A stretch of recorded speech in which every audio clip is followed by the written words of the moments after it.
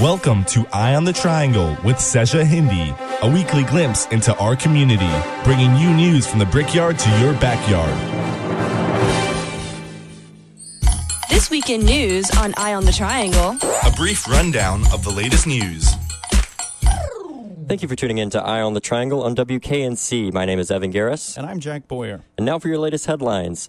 Nearly 60,000 people attended the U2 concert at Carter Finley Stadium on Saturday night, but not without complaints. It isn't the music they're upset about, it's parking. According to WRAL, some concert goers ended up sitting in hours of traffic on eastbound I-40 prior to the start of the event. Others reported being told that no parking was available as they sat in the traffic, leading to much frustration. Also, updating a story from last week, it took 3 rounds of voting, but the host city of the 2016 Olympic Games will be Rio de Janeiro, Brazil. The city of nearly 15 million will host the first games to be held in South America.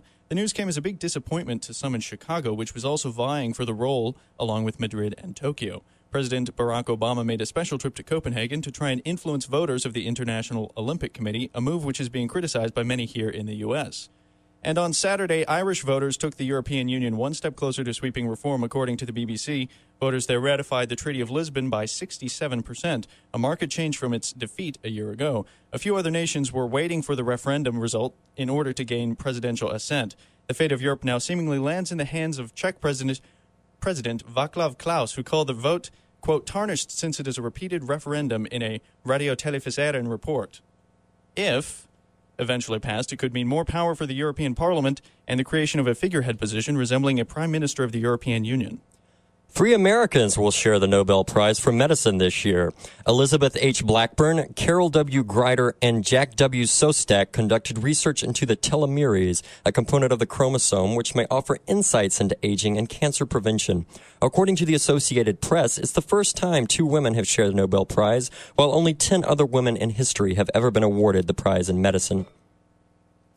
Egypt's leading spiritual authority, Sheikh Mohammed Tantawi, is calling full face veiling of women, a practice that has nothing to do with the Islamic faith. A BBC report indicates that most women in Egypt still wear the headscarf called a niqab. While visiting a girls' school on Saturday, the sheikh asked a young girl to remove the garment, telling her that it had no connection with the religion or the Quran. The Shroud of Turin, a forgery. The 13-foot linen sheet, purportedly burial garments of Jesus Christ, imprinted with his image, currently owned by the Vatican, has inspired and vexed both believers and non-believers for centuries. The AP now says that the Italian Committee for Checking Claims on the Paranormal is ruling the relic a medieval forgery after carefully reproducing a way in which it could have been created. 1988 radiocarbon dating places the age of the fabric somewhere in the 13th or 14th century, but other scientific studies claim to have dated it earlier than that. The last time the shroud was on public display was in the year 2000 and is not scheduled for another exhibition until next year. And the biggest story to come out of Albertaville, Alabama, possibly ever, police have charged a woman with endangering the welfare of a child after police say that she placed a box on top of her van containing her daughter. Police received a call on Sunday from another motorist who spotted the child. The woman, Denise Knott, claims that the box was too big to fit in the van and the child's weight was necessary to hold it down. While she claims the scheme was safe, after all, the box was attached to the minivan with clothes hangers. In weather, the National Hurricane Center is tracking Tropical Storm Grace, which is more likely to impact Ireland than North Carolina. The storm has winds of 50 knots and is projected to move northeastward into the British Isles sometime after tomorrow. It is the farthest northeast that a tropical storm has ever formed. An update to last week's story about Typhoon Ondoy, the death toll in the Philippines has risen to 288, with damages near $4 billion, according to the Filipino government. The Joint Typhoon Warning Center is monitoring Super Typhoon Melor. The storm could come ashore near Tokyo, Japan, on Wednesday with winds in excess of 120 miles per hour. For tonight's weather, expect patchy rain with showers continuing, a low in the mid-50s. Tomorrow brings another mostly cloudy day with on and off rain showers, highs in the mid-60s. The rainy weather begins to clear on Wednesday with a cloudy and drizzly morning, giving way to a sunnier afternoon and temperatures in the mid to upper 70s. By Thursday, the sun returns in full with a high in the mid-70s and nighttime lows right around 50. Now, at this point, Friday is still looking sunny and warm, but a rain system may be lurking in Saturday's plans. And there is one historical anniversary of note. In 1969, on this day, the first episode of Monty Python's Flying Circus was broadcast by the BBC. So the time is now 7:07 here on 88.1 And now for something completely different. Eye on the Triangle with Seja Hindi. So from Evan and I, a very good night. Also, as people probably know, tomorrow evening, Tuesday, October 6th, it's Election Day for most of the Eye on the Triangle listening area. Wake County is hosting mayoral elections. Voters can choose between the current mayor, Charles Meeker, as well as Mark Enlow, Larry Hudson, and then Mark Enlow, Larry Hudson, and Greg Coons. Additionally, in Raleigh, City Council Districts B, C, D, and E have contested seats, and all Raleigh voters can choose between candidates seeking at-large county seats. Students registered at the campus of North Carolina State University will be voting in City Council District D, choosing between current City Council member Thomas Crowder and Ted Van Dyke. Cary residents also in Wake County are facing contested City Council races in Districts A and C, and the hot election for Wake County right now is going to be the Board of Education's in Districts 1, 2, 7, and 9, where voters will be choosing whether or not they're approving of the current diversity policies, which involve busing students, or whether or not there's quantifiable gains from the current practice. Orange County, Chapel Hill, Carrboro, and Hillsborough are also holding mayoral elections. Seats are also being contested in Chapel Hill for city councils. Offices are also up for votes in the Chapel Hill and Carrboro Board of Elections, and multiple candidates have thrown their hats in for alderman positions in Carrboro and Hillsborough for the town commissioner seats. Durham voters will be selecting their choice for mayor, as well as city council members and for areas of wards 1 through 3. And one good resource that I've found so far for Wake County elections is wakeupwakecounty.com, which is being hosted by the League of Women Voters.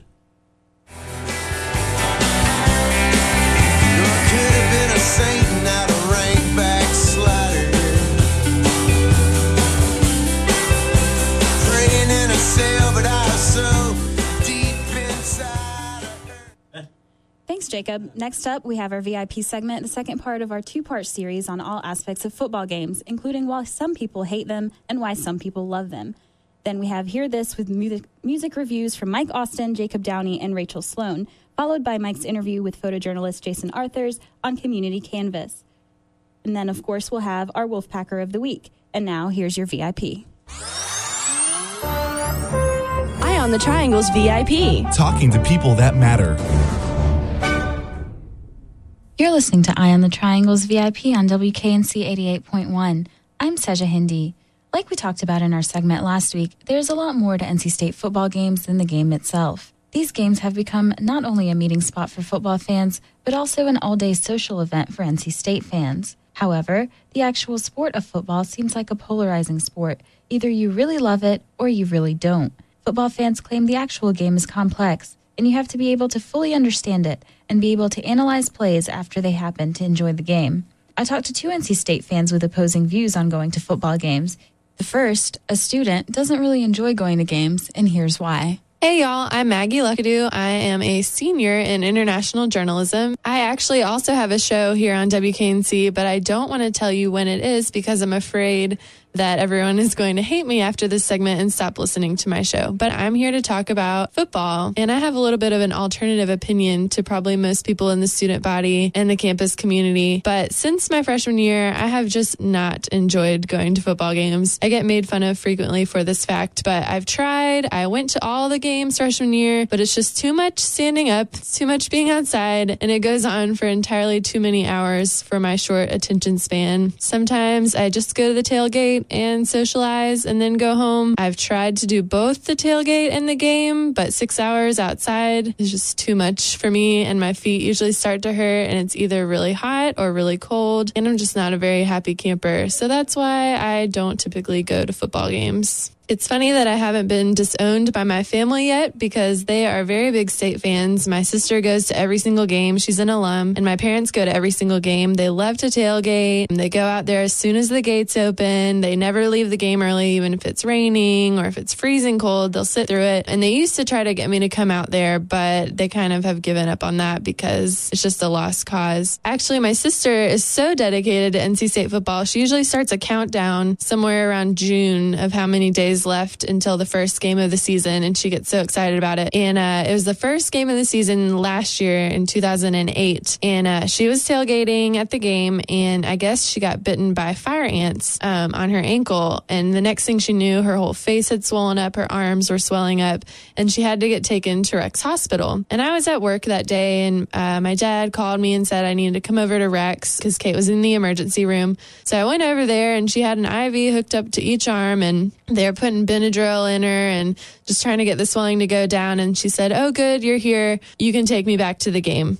So she only missed about half of the first half, and I drove her back to the game, and she just threw some sunglasses on and went into the stadium, and she wasn't going to miss it, even though she'd had 2 IVs pumped into her and red ant bites all over her body. So that's dedication. I admire it, but I think it's a little bit crazy. My dislike for attending NC State football games actually started at a very early age. When we first moved here, my parents took me and my sister to a football game. I was probably 5 or 6 years old, and it was pouring rain, and we're sitting near the top of the stadium at Carter Finley, and we're just sitting there in our ponchos. You can't even see a foot in front of us, but we're still sitting there. And I just turned to my dad and I was like, why are we here? And that was when my hatred for football began. I will say that earlier this season, I tried to go to the South Carolina game. I signed up for a ticket. I claimed it, printed it out. I had class until late that afternoon. So as soon as I got out of class, I jumped in my car and I ended up getting stuck on Hillsborough Street for 45 minutes trying to get to the game. And by the time I actually got up to near the stadium, everyone was going in and the tailgate was over. So I just turned around and went home. And that was my failed attempt at football and just made me even more cynical about this whole thing.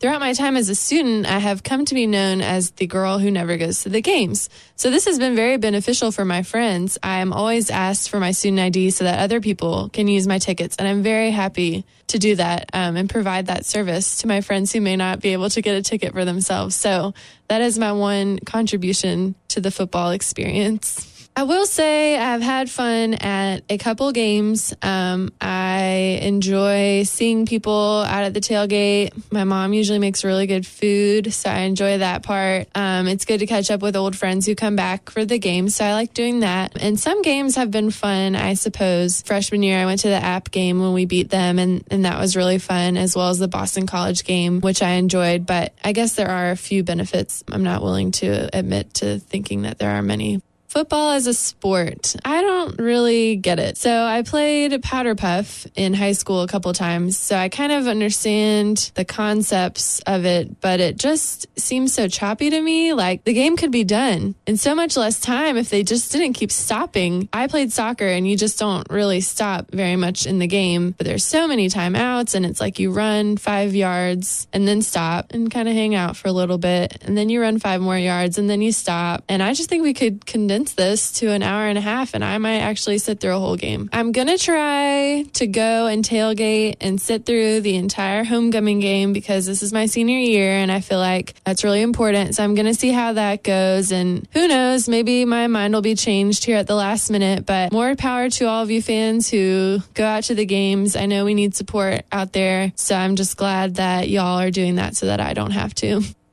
Eye on the Triangle also spoke to a former student who absolutely loves going to games. Here's what he had to say. Hey everyone, my name is Coop. I'm an alum here at NC State. I graduated back in May, and I am now an intern for the Wolfpack Club. I think football games, the entire experience together, is one of the main things that students should enjoy when they're in college. The entire atmosphere out on a day of a football game, from when people wake up in the morning, going through tailgating, going to the game, and staying through the whole thing, is just a really important experience. It's something that defines college in a lot of ways, especially at a big school like NC State. Tailgating, we are known for having very good tailgating here at NC State. We're very fortunate to have all of the parking that we have out there and the space for people to go out and tailgate. And I think that people, sometimes take that for granted a little bit. People should get out there early. They should set up. They should really make it a full day experience. Use the whole 5 hours that they have. But their day shouldn't stop there because tailgating's only a part of it. The tailgating should only be something that leads up to the actual game itself. Once the tailgating's over, people need to leave their cars as early as they need to get into the game. They need to be in their seats by the time kickoff starts, even a little bit before that, because that's when, the band is in there. They're doing things to try and get the crowd worked up before the start of the game, because it's not something that, the crowd shouldn't get into it 5 minutes after the start of it. They need to be in it when the team comes running out of the tunnel, so that way at the start of the football game, the crowd is behind the team and the team has the energy from the crowd to feed off of. The football experience for me was a huge part of my experience at NC State. I went to a smaller high school and we actually didn't have a football team. And I felt like that was something that I kind of missed out on in high school, because I had a lot of friends who were at larger schools, and they were going to football games every Friday night, and it was just a big experience for them. So I felt like I kind of missed out on that. So when I was looking at going to college, being as big of a sports fan as I am, I did take football into account. I thought about, when I looked at schools, I kind of thought about what their football program was like, what the entire experience was like. And I decided that NC State would be a really fun place to go for that. Once I got here, I wasn't let down by that at all. First game of my freshman year was against Virginia Tech, an ACC team, and it was just so exciting to be able to go. I didn't know if I was going to be able to get a ticket as a freshman. I went through Student Wolfpack Club and met some people who were upperclassmen and found a way to get in. And that day is probably one of the days that I'll remember most about my entire college career. From waking up and going out in there and finally seeing the tailgating. And then when I got into the stadium and saw how packed it was, to me, that was a big time thing. I grew up with the only college football around me was Vanderbilt games. And college football and Vanderbilt don't really go hand in hand. They play, but it's just not a big experience there. So football to me here was just a huge part of my experience, and something that I looked forward to every Saturday during football season, and something that once the season was over, I started counting down basically to the beginning of the next season. I've been through it all, whether it was hot, freezing, pouring down rain, and I can tell you that I never let it affect me. I always stayed at the game, because the game is more important to me than how comfortable I am at a game. Because I figure if the players are going to be out there, playing in it, then I can be a fan and sit through it. There have been a few games where, especially over there in the student section, you're right there taking a beating from the sun the whole time. And, there was one game, I think, where the stadium ran out of water, which, of course, at a hot game like that, should never happen, but it did happen, and we stuck through it.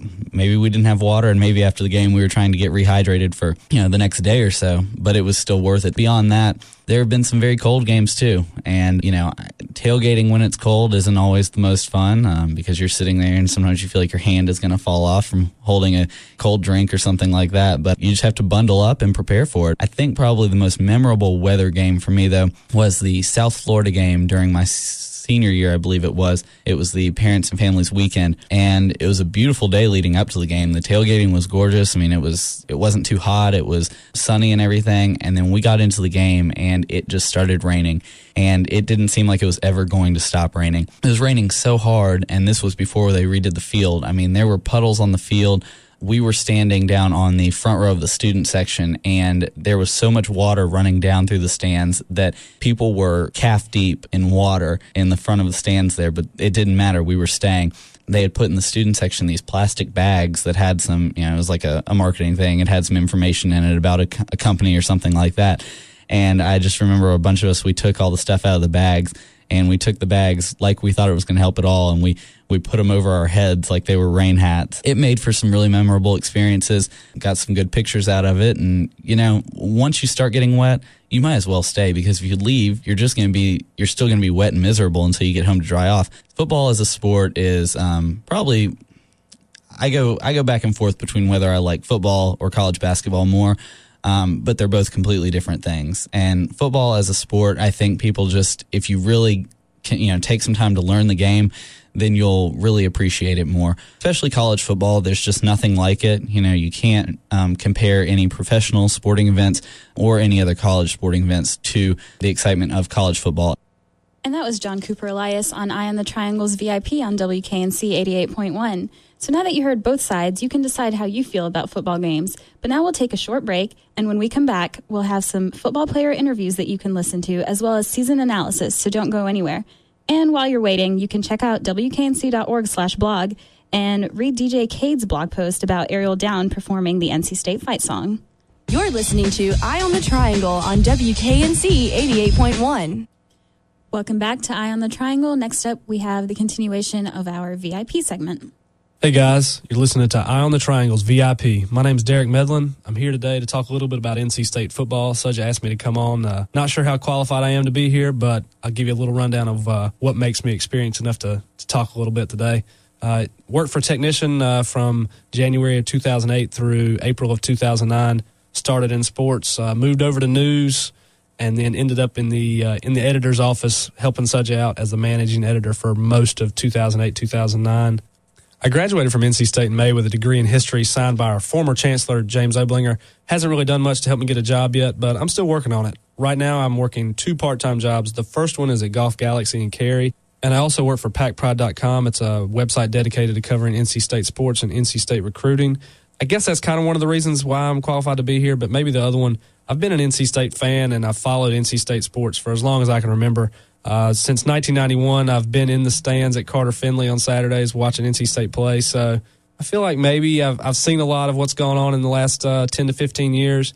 And really, since I've been at NC State, I've paid more attention than maybe anybody I know to NC State sports, other than my roommate, Brandon Vick, who is absolutely obsessed with NC State athletics. But not that there's anything wrong with that. So I'm going to try and give you guys some knowledge today, maybe a little bit better understanding about what NC State football is about. And to Allison Harmon, who I know is listening overseas right now, thank you for listening. I miss you. Hearts.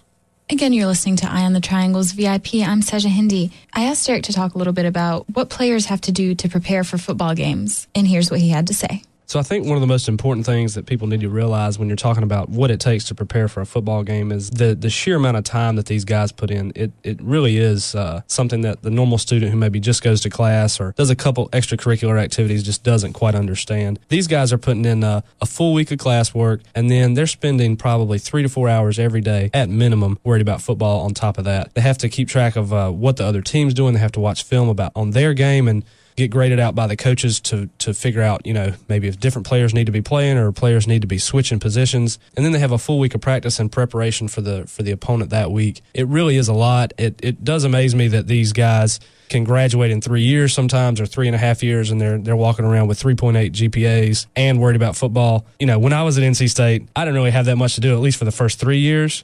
I played high school football, and when I was in high school, obviously completely different situation than what you're dealing with at NC State, but it's sort of the same thing. You go to class for 6-7 hours a day, and then you go to football practice for 3 or 4 hours a day. I mean, by the end of the week, you're putting in 50, 60 hours, and I really don't think people quite understand that. And then I know people don't understand the pressures associated with what these guys are doing. They're playing football for a major Division I program. Some people may dispute whether NC State's a major Division I program, but I'll say that NC State's a major Division I program. The pressure that's put on them by fans, by coaches, by members of the media, it really is a lot. And to see these guys, do it and succeed, it's a pretty impressive thing. Maybe even more impressive than that is the guys that do this as walk-ons. A lot of people don't know about walk-ons just because they're not the ones in the newspapers. They're not the ones that are playing a lot of the snaps on the field. But walk-ons do the exact same amount of work as every player who has a scholarship, and they still pay their way to go to NC State. That, to me, is the epitome of dedication to something that people enjoy doing, whether it's football, basketball, volleyball, soccer, whatever you want to talk about. For somebody to be paying their way to go to school and still put in that extra 20 to 30 hours a week to be a part of a team and contribute is really something that is a special thing and something that I don't think people quite understand. And another thing to keep in mind about these walk-ons is that they may never touch the field. In 4 years at NC State, they could get in the game a handful of times, and maybe it would be on senior day. These guys are putting in just as much work as everybody else and really don't get the credit that they maybe deserve. I tell you, the people who do understand what the walk-ons are worth are the scholarship players who rely on those guys for practice. Sudja and I went out to practice one day last week and talked to a couple different players about what they go through in a week of preparation and what that's like for them. We got a chance to talk to Tony Baker. He's a senior running back who is back from a couple of years where he was injured. He's playing well so far this season. And then we also talked to Donald Bowens, another injured player who's back after a couple of tough years. These guys know what it's like to put in the extra work to recover from injury and then get back on the field and perform well. So like Derek said, for Eye on the Triangle's VIP, we interviewed Tony Baker and Donald Bowens at a practice last week. Here's what senior running back Tony Baker had to say. I had to sum up a week of practice or a week of preparation in a couple sentences. How would you do that? Is there a way to do that? intensity, for the first 2 days, Tuesday, Wednesday, really intense, just getting going and getting the hard work that it takes to be a champion, putting that work in. Thursday, tough mental day, getting loose, playing fast. And then Friday, resting up, getting mentally ready, getting your body ready. And Saturday, just cutting it loose. What are the few hours before you're out on the field for warm-ups like? So this game this Saturday's at 3:30. What's it like between 8 a.m. and noon? Well, you get up, you go eat some breakfast. It's real. Everybody's really focused on what they need to do, and really just visualizing everything that you have to do. Come 3:30, just really visualizing it and just being really focused. And then when you get over here, you put your iPod in, you get your mind right, whatever you need to do, and then you hit the warm-ups, then it's time to play. What would you say is one of the most important things that you have to do in preparation? Knowing your assignments and being confident. Because if you're confident, you know your assignments, then you can play fast. You can play as fast as you need to. You don't have to second-guess anything, and you can be a great football player. All right, thank you. All right, thank you. Have a good one. All right. And now you can listen to our interview with wide receiver Donald Bowens. Could you just walk us through a week before the game? A week before the game, for the team. Week before the game, you got Mondays off, Tuesday practice, go full pass Tuesday, maybe Wednesday, and it's pretty much the same Tuesday and Wednesday. Thursday, helmet practice, but we don't really take anything off. We still attack it like we're supposed to. Friday, walk through day, and get all the kinks out, touch up on different things we want to touch up on, and in between those days there's meetings here and there, and then Friday we go to the hotel, team meal, whatever, and then Saturday is game day. It's pretty simple. It's Coach OB, it's one way, and then that's how I stay consistent.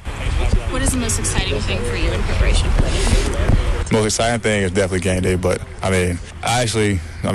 most people might not think of that, but I'm actually excited to come out Tuesday because, there's always something to work on. And then you got Monday off, and then I sit there sometimes and think about, well, I messed this up, so I got to work on this. So I'm excited to come out practice Tuesday and get back to work and just try to work out whatever I messed up on last week. What's it like? Obviously, the entrance at Carter Finley is pretty special. But even at an entrance, when you're running on the field at Wake Forest this Saturday, what's that feeling like? It's a great feeling just to come out, and especially here, you got the home crowd and you coming out and everything. But also a way and definitely for me, just to be back. I feel like I'm truly blessed to be back, and for me personally, it's just great to be able to run back out there with the team and be part of the team. And as a team perspective, I'm pretty sure all the guys will say is just, we just thank God for being able to play the game, and being able to go out there and participate and compete to win. Maybe listening to Tony and Donald there gave you just a little bit more perspective on what these guys are going through during a week and the build up to a game. Maybe not, but that's okay either way. I'm sure you're going to be in Carter Finley regardless. I really just hope people understand that these guys are having fun out there and they're doing something they love, but it is work. It is almost like a job for them, and they take it serious. So on that note, we'll talk a little bit about this past week's game against Wake Forest. It was the first road game of the season. It was also the first conference game of the season. Big contest for the guys. NC State went into the game as a slight underdog against Wake Forest, which isn't uncommon when you're going on the road in the ACC against a solid ball team with a senior quarterback named Riley Skinner, who's a great player. It was a great game on Saturday. I actually got to cover the game for PackPride.com. And NC State, they didn't play up to their best. They made quite a few mistakes and had some missed opportunities. Ended up falling 30-24 in a really good game, kind of a back and forth game where both teams weren't really playing all that well. There were some big plays, but usually it was Wake Forest that made them. A couple of really good touchdown passes by Riley Skinner in the second half, and then a huge kickoff return by one of their special teams guys late in the game that kind of sealed the deal. NC State had an opportunity to win the game late. They were down by 6 and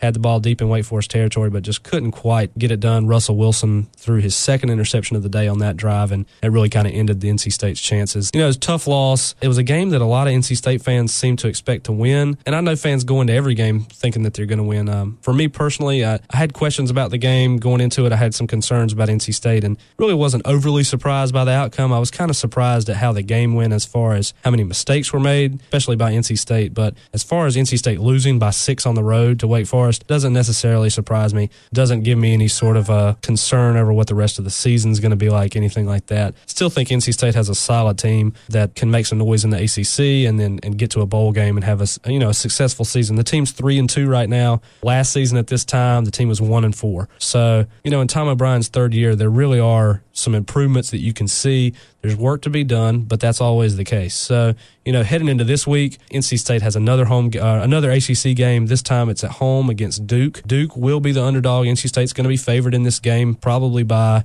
a touchdown or more, and should win. Duke is a growing team, but still very inexperienced and hasn't had a lot of success in the ACC. They're still kind of learning how to win over there. They played Virginia Tech really tough last Saturday at their home stadium in Durham, and they could have pulled out that win. They didn't quite get it done, but it shows that they're a program on the rise. David Cutcliffe has them going in the right direction. So, we'll see what happens this Saturday. It's a 4:00 start on ESPNU. Should be good weather from what I've seen so far. Should be a good crowd. There always is at Carter Finley. There'll be a new field after the U2 concert this past Saturday. They completely tore up the field, brought in all new grass that they had been growing. I think they were growing it in Alabama. So the field will be looking good. Hopefully the weather holds up, and we'll see how things go. I really think NC State should win the game. They have a better all around talent, in my opinion. They have a really good quarterback in Russell Wilson. Duke has a great quarterback too, and a 4-year starter named Thaddeus Lewis. They also have a young quarterback that's seen some action this year, who will probably get in the game from time to time in Saturday's game. So it really any game in the ACC is going to be tough, but NC State should pull this one out. I think the score, you're probably looking somewhere around 31-20 NC State, something to that effect. I really think Duke's going to have a hard time stopping the NC State offense. The state offense has been playing well. This past Saturday against Wake Forest was really the first time that we've seen kind of NC State struggle on offense from time to time, and it was a new thing. And I think Tom O'Brien will get things worked out this week and have NC State ready to go, and they'll be ready to go. I mean, it's a big ACC game to go. NC State doesn't need to lose. You fall to 0-2 in the division, and in the conference, you got a long road ahead of you. And the ACC is not exactly the strongest conference this year, so it's kind of up for grabs. NC State has a great chance to play well and maybe end up in the ACC championship game in Tampa Bay later in December. But they got to perform on the field, and it starts again this Saturday with Duke, and I'm sure the players will be ready for the game. Coming off a loss, they'll be looking to get back on the winning track and start the rest of their season off right. Thanks, Derek. That was Eye on the Triangle's VIP. If you like hearing Derek's commentary, be sure to check out Eye on the Triangle every week. We're adding a new sports segment that you won't want to miss.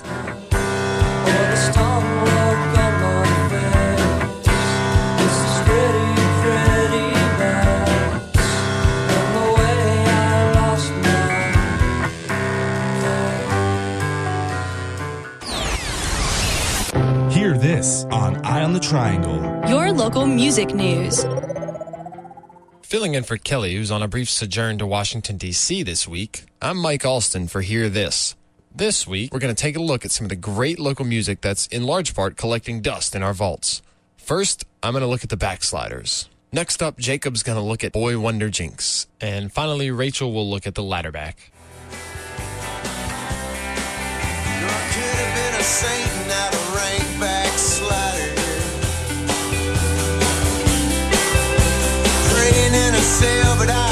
If you could travel 12 years in the past and ask anyone at the Comet Lounge or the brewery on a Friday night in downtown Raleigh, they'd likely guarantee you that the Backsliders were the next big thing.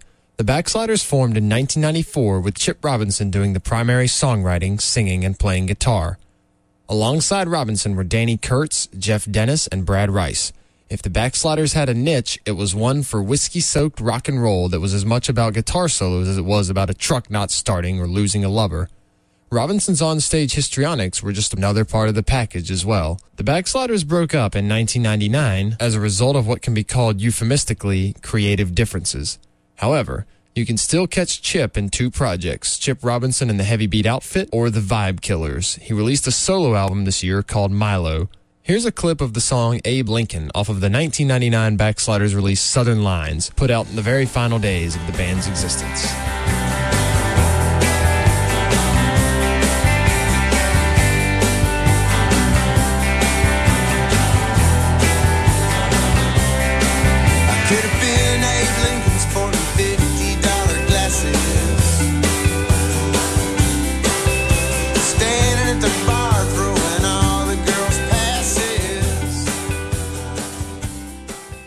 Joining Kelly and looking through the vault of local music history in WKNC's library, I was very happy to be reacquainted with Boy Wonder Jinx. It's a band that came gate crashing from Fairview Park, Ohio in 1994 and decided to stay right here in their new home, Raleigh, North Carolina. They were a keyboard bass drums combo that led with the vocals. If you're a serious concert goer here in the city of Oaks, their lineup should strike a familiar chord with you. It features Scott Phillips on keyboards and vocals, Dan Phillips also on vocals, Todd Flash Miller on the drums, and Greg Iman playing the bass. Shortly after the release of their second album and one of 1998's best, The Problem with Fun, Dan left the band, followed by Todd. Dan Phillips now performs around the area under the handle of Zapruder Point. Greg Iman and Scott Phillips picked up Chris Dalton and transformed the Boy Wonder Jinx into Goner.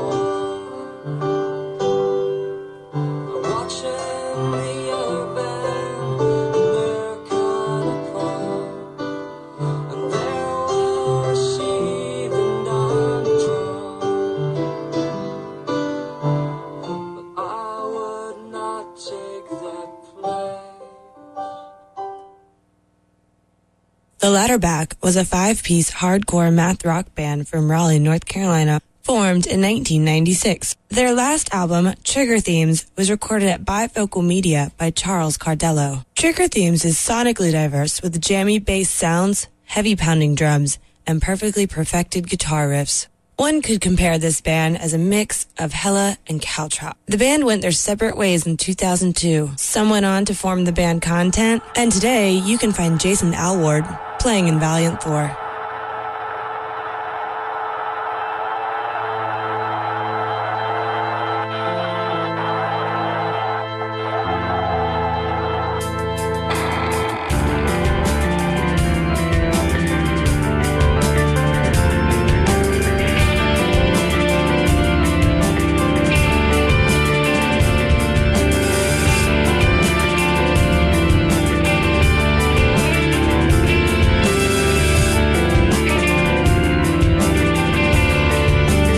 As always, for more local music, be sure to listen to the Local Lunch Monday through Friday from 12 to 1 and the Local Beat Fridays from 5 to 8.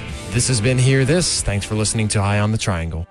Community Canvas on Eye on the Triangle. Your local arts news. Call him a photographer, call him a videographer, call him whatever you will. Jason Arthurs would tell you that first and foremost, he's a storyteller. After graduating in 2003 from UNC Chapel Hill with a degree in photojournalism, he has since traveled and come back to North Carolina, working for 4 North Carolina newspapers, including Raleigh's own News and Observer, where you've probably seen his contributions to David Manconi's annual Grade 8 Local Music Spotlight.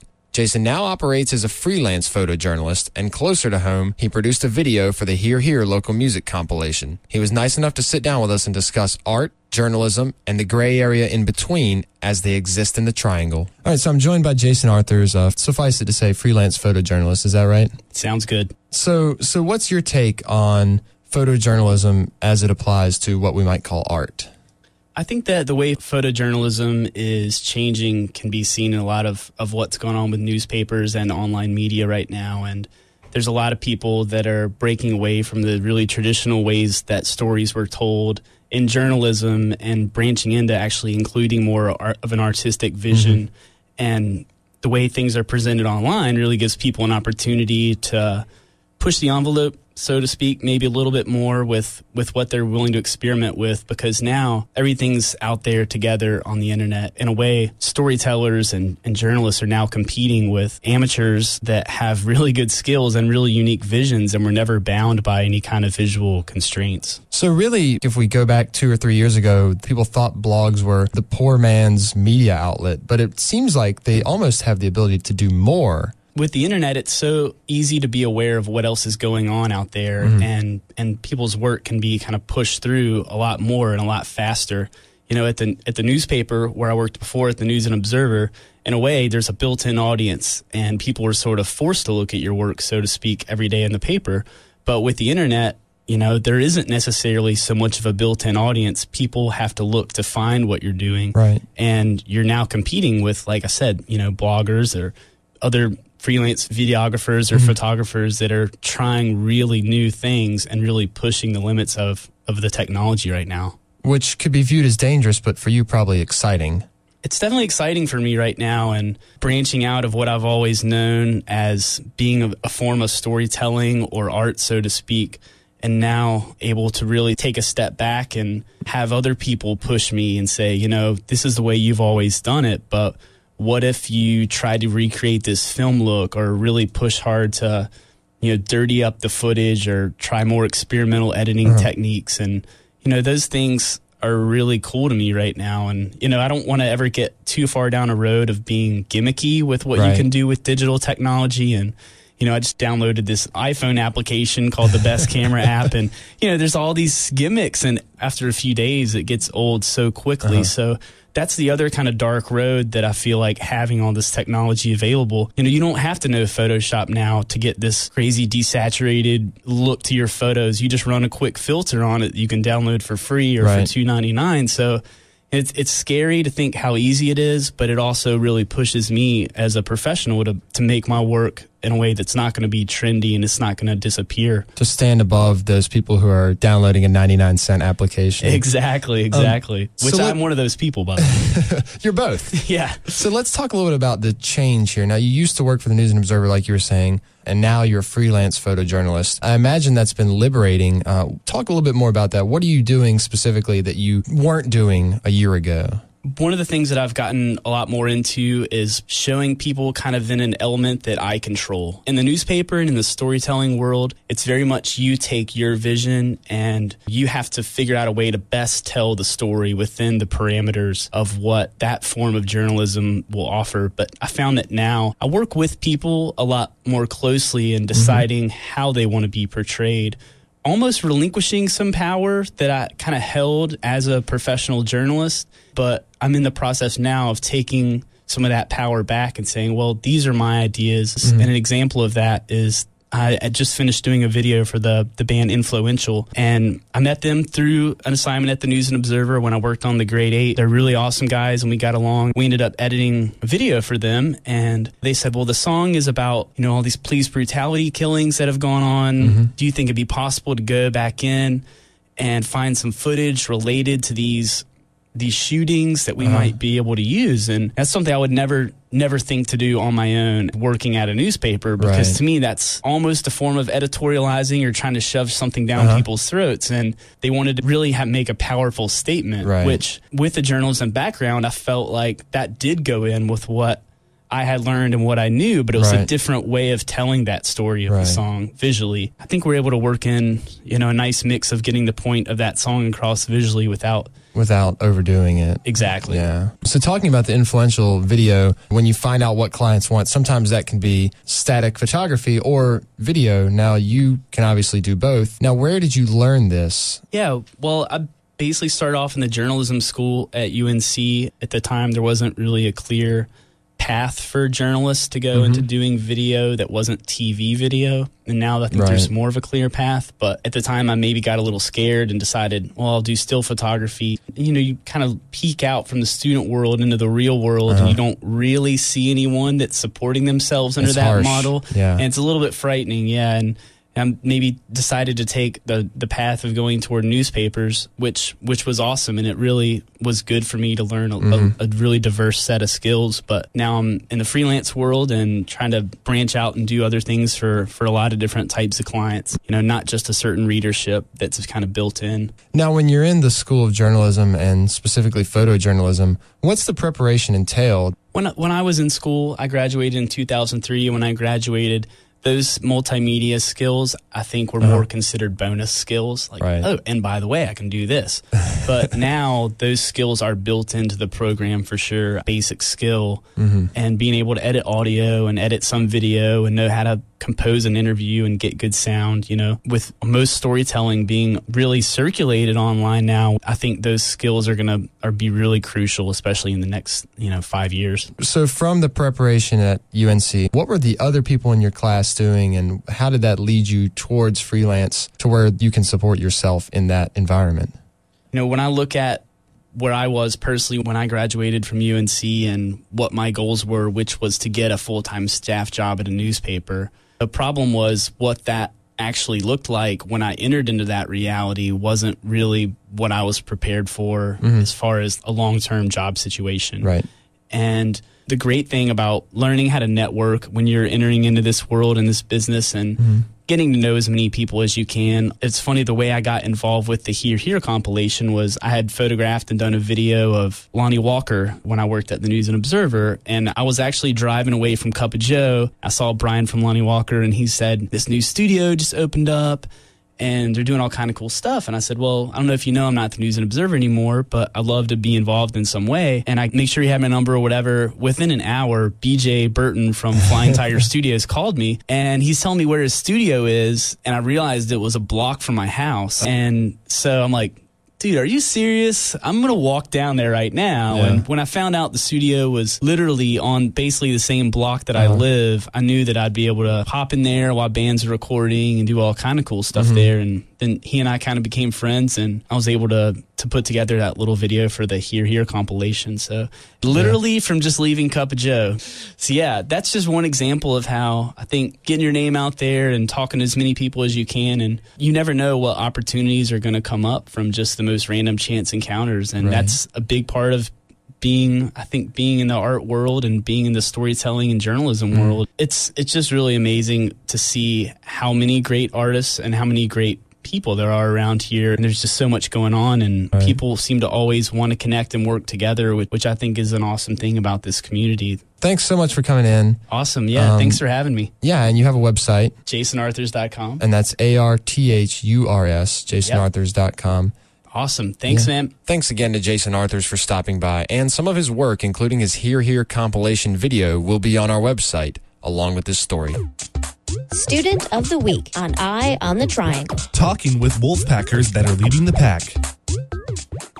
Eye on the Triangle's Wolfpacker of the Week, Liz Walters, joins us to discuss the Campus Arts Council, alternative spring break trips, and her participation in the study abroad program and Leeds. Hi, my name's Liz Walters, and I'm a senior here at NC State, and I am majoring in graphic design, and I have a double minor in environmental science and business management. And I'm involved on a lot with Arts NC State here on campus. So I have worked with Student Art Purchase with Campus Arts Council a lot, and I'm a member of Chi Omega Fraternity. And I have also studied abroad last semester and have done multiple alternative spring break trips, as well as worked with the CSLEP's office on various other projects and service projects. I really enjoy the arts here on campus, and I think it's a really great opportunity that students have here on campus that people don't really take full advantage of, because we have a great season now coming up with over 100 different performances, and University Theater is all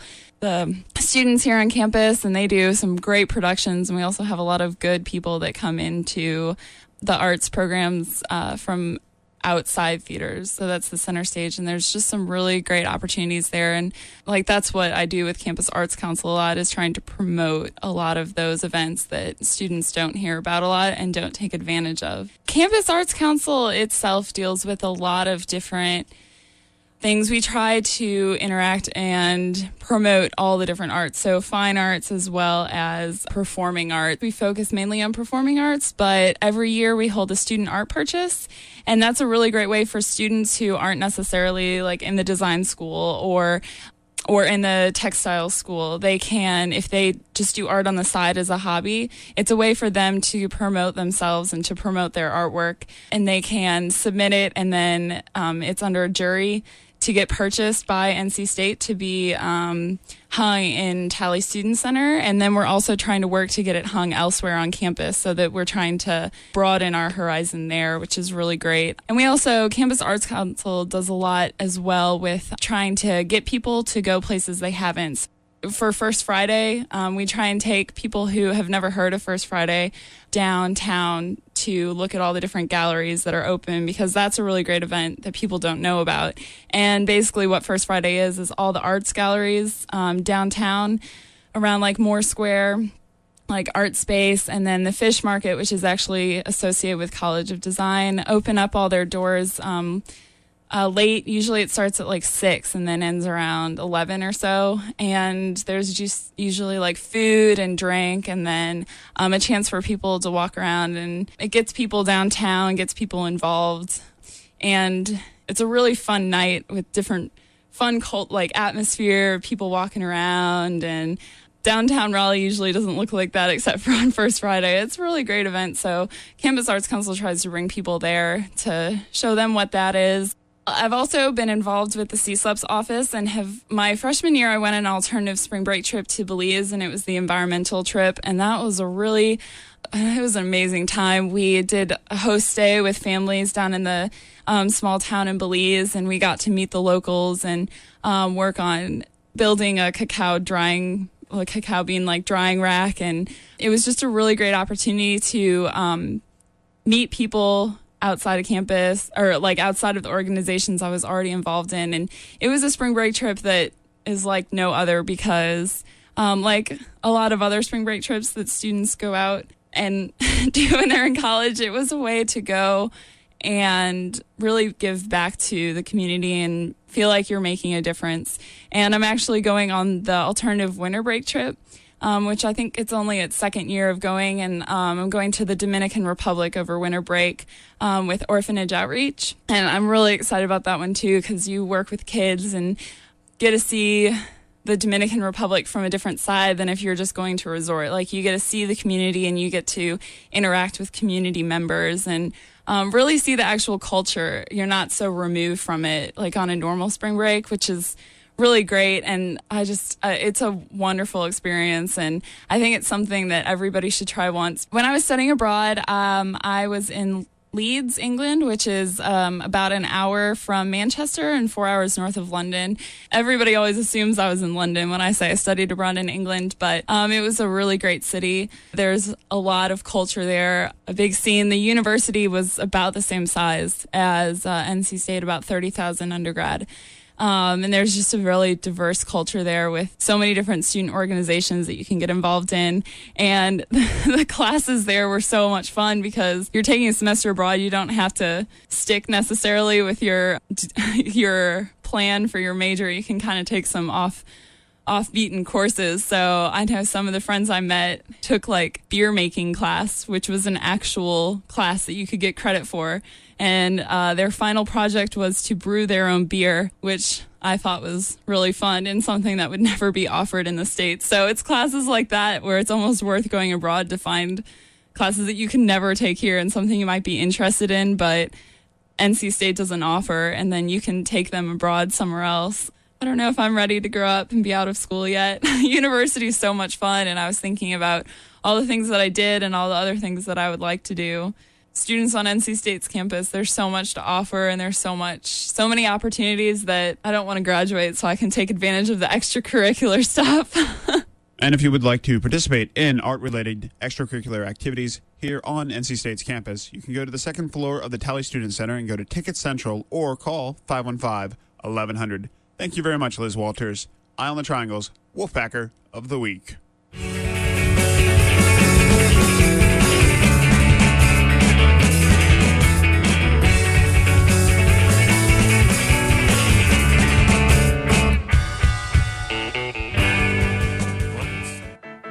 Sound bites on Eye on the Triangle. Opinions from around the NC State campus.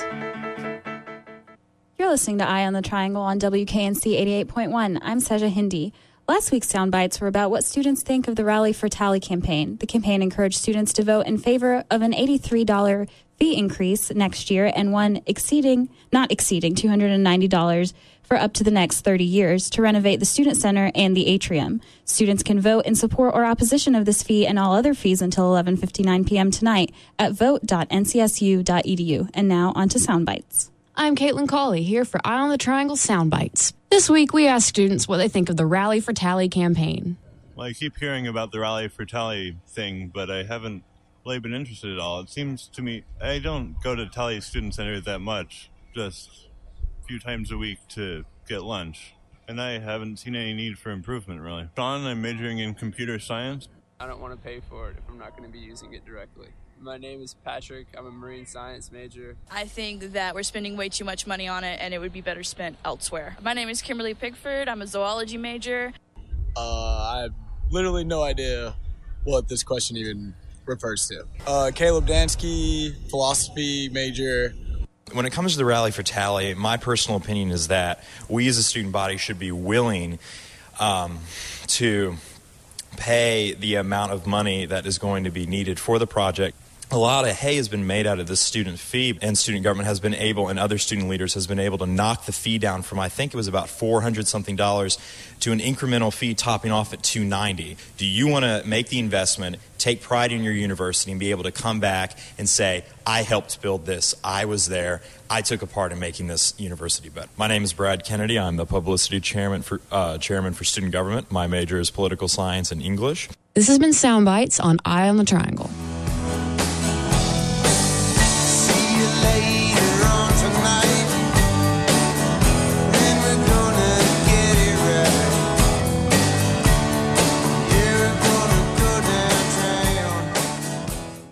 Thanks for listening to another episode of Eye on the Triangle on WKNC 88.1. Don't forget to tune in next Monday from 7 to 8. You can also email us at publicaffairs@wknc.org with comments, questions, or suggestions. And don't forget to check out our blog at wknc.org/blog.